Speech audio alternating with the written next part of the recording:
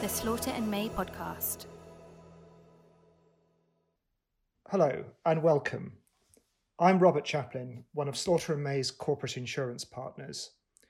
With me is Beth Dobson, our insurance PSL counsel. In this podcast, we discuss the recently published proposals from the European Commission on changes to Solvency II and the introduction of a Recovery and Resolution Directive. For more information on Solvency II, please see our Solvency II app. If you don't already have the app, please email solvency.2, that's solvency.two, at slaughterandmay.com to request access.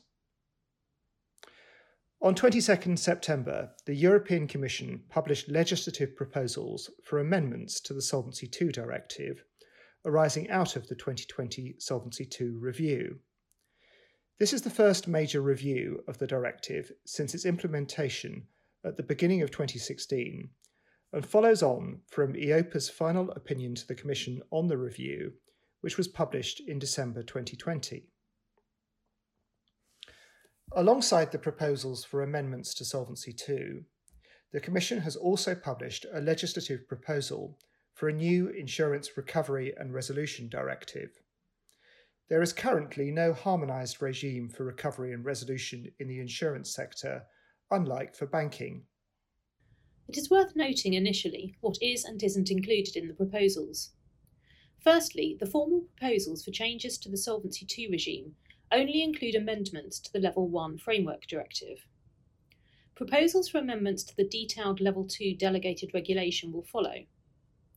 For key elements of the Level 2, the Commission has indicated that it intends to broadly follow EIOPA's advice, and we will come back to these points. The stated reason for not setting out proposed changes to the Level 2 at this stage is that additional powers to make implementing regulations need to be included as part of the amendments to the directive. It is, however, somewhat unsatisfactory that only part of the overall picture of reforms has been put forward at this stage. Secondly, the Commission has decided to introduce harmonised recovery and resolution planning requirements, but not a harmonised insurance guarantee scheme regime. The failure to introduce equivalent protections for policyholders across the EU has been criticised in some quarters, including by EIOPA, and we will touch on this later. So, looking now at some of the detail of the changes to the directive proposed by the Commission. First, the Commission is proposing a more structured approach to applying proportionality under the regime. The changes would introduce definitions of low-risk profile undertakings and low-risk profile groups, and formalise the proportionality measures which should automatically apply to them.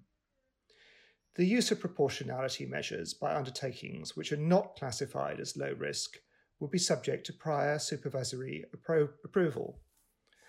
A number of proportionality measures are proposed to be embedded into the directive, including in respect of the frequency of regular supervisory reporting, combining of key functions, exemptions from requirements to carry out climate change analysis, and draw up liquidity risk management plans, and less frequent performing of the ORSA. EIOPA has expressed some scepticism regarding this approach. In a press release responding to the proposals, it said that while it is pleased with the idea that low-risk insurers would be relieved of certain requirements, it is important that the proportionality principle is embedded in the supervisory review process to allow more flexibility in its application. EIOPA commented that this would keep proportionality as a principle instead of transforming it into a set of rules. Having said this, many of the more structured proportionality measures were recommended in EIOPA's opinion on the review. Second, a raft of amendments have been proposed by the Commission to the group supervision rules, many of which reflect definitional uncertainties which have arisen in practice over the past 5.5 years. Central to these changes are amendments to allow group supervisors potentially to include a wider range of undertakings within the scope of group supervision. Changes include including within the group undertakings which are managed jointly with one or more undertakings that are not part of the group. specifying that situations where an undertaking effectively exercises a dominant influence over another undertaking includes where this influence is exercised through centralised coordination over the decisions of the undertaking. Extending the scope of group supervision to situations where undertakings are, in the opinion of the supervisory authorities, managed on a unified basis. This is wider in scope than the previous test for undertakings being managed on a unified basis, which required a contractual arrangement to be in place. Extending the scope of the group to include other groups to which undertakings included within the first group on the basis of dominant influence or unified management apart. These changes will give group supervisors a greater ability to look at connections between EU insurers and other undertakings, which are based on less straightforward arrangements than simple share ownership. Other changes to group supervision rules include a tightening of the circumstances in which undertakings can be excluded from the scope of group supervision, where this would mean no Solvency II group exists at all, and a more detailed exposition of other methods which might apply to group supervision, where the ultimate parent undertaking is outside of the EU. A number of amendments have been proposed to the directive looking at high-level prudential issues. New macroprudential requirements are proposed in the context of both the ORSA and the prudent person principle. The ORSA requirement would mean firms have to consider macroprudential factors as part of the ORSA. Arguably, to the extent that these aspects are relevant to an undertaking, they should already be taken into account in the ORSA, although the change would mean that firms have to formally consider macroprudential aspects in their assessment. The proposed amendments would also require undertakings to consider and analyse the activities of the undertaking which may affect macroeconomic and financial markets developments and have the potential to turn into sources of systemic risk. Amendments to the prudent person principle would require undertakings to take account of macroeconomic issues when they decide on their investment strategy. Firms would also be required to assess the extent to which their investment strategy may affect macroeconomic and financial markets developments and have the potential to turn into a source of systemic risk, and to incorporate these considerations into their investment decisions. There is clearly the potential here for tension between the interests of policyholders and shareholders and the interests of the wider economy, and it will be interesting to see how these are reconciled by insurers if the amendments are implemented. New requirements are also proposed, which would require firms to include climate change risk analysis, where relevant to their business, as part of the ORSA. At this stage, no adjustments to capital requirements to reflect the climate change risk associated with particular assets is proposed, but EIOPA would be required, under a new provision in the directive, to consider whether a dedicated prudential treatment of exposures related to assets or activities associated substantially with environmental and/or social objectives would be justified. Finally, the Commission proposes the introduction of a requirement for firms to draw up and maintain liquidity risk management plans projecting the incoming and outgoing cash flows in relation to their assets and liabilities. Looking at some of the more granular changes, another area which has been closely looked at by the Commission is the application of the so-called long-term guarantee measures under the regime. This has been complicated by the fact that measures in the directive are closely linked to and elaborated on in measures set out in the Level 2 delegated regulation, and the amendments to the Level 2 have not yet been drafted. The directive sets out the principles for extrapolation of the risk-free rate structure, under which the structure should be extrapolated for maturities longer than the first smoothing point, up to an ultimate forward rate. The proposed amendments to the directive specify how the first smoothing point for a currency should be determined, and that the extrapolation should take into account information from financial instruments other than bonds for relative maturities, where the markets for those instruments are deep, liquid, and transparent. Powers are then proposed to be granted to the Commission under the directive to amend the Level 2 delegated regulation to specify the formula for the extrapolation and other factors affecting the extrapolation. The detail of this will not be set out until the proposed later consultation on the Level 2 measures, although the Commission says in its communication on the proposals that it will consider building on the formula and parameterisation proposed by EIOPA. The new extrapolation method will be phased in linearly over a period running to 2032. The key changes proposed to the volatility adjustment are making prior supervisory approval for the use of the volatility adjustment mandatory. This was previously a member state option, albeit one which had been implemented in the UK. Increasing the amount of the risk-adjusted credit spread which can be included in the volatility adjustment, introducing a macro volatility adjustment element for the euro. The Commission has said that it intends to introduce a safeguard in the Level 2 delegated regulation to avoid overshooting of the volatility adjustment. It is not clear at this stage, however, how the safeguard will work.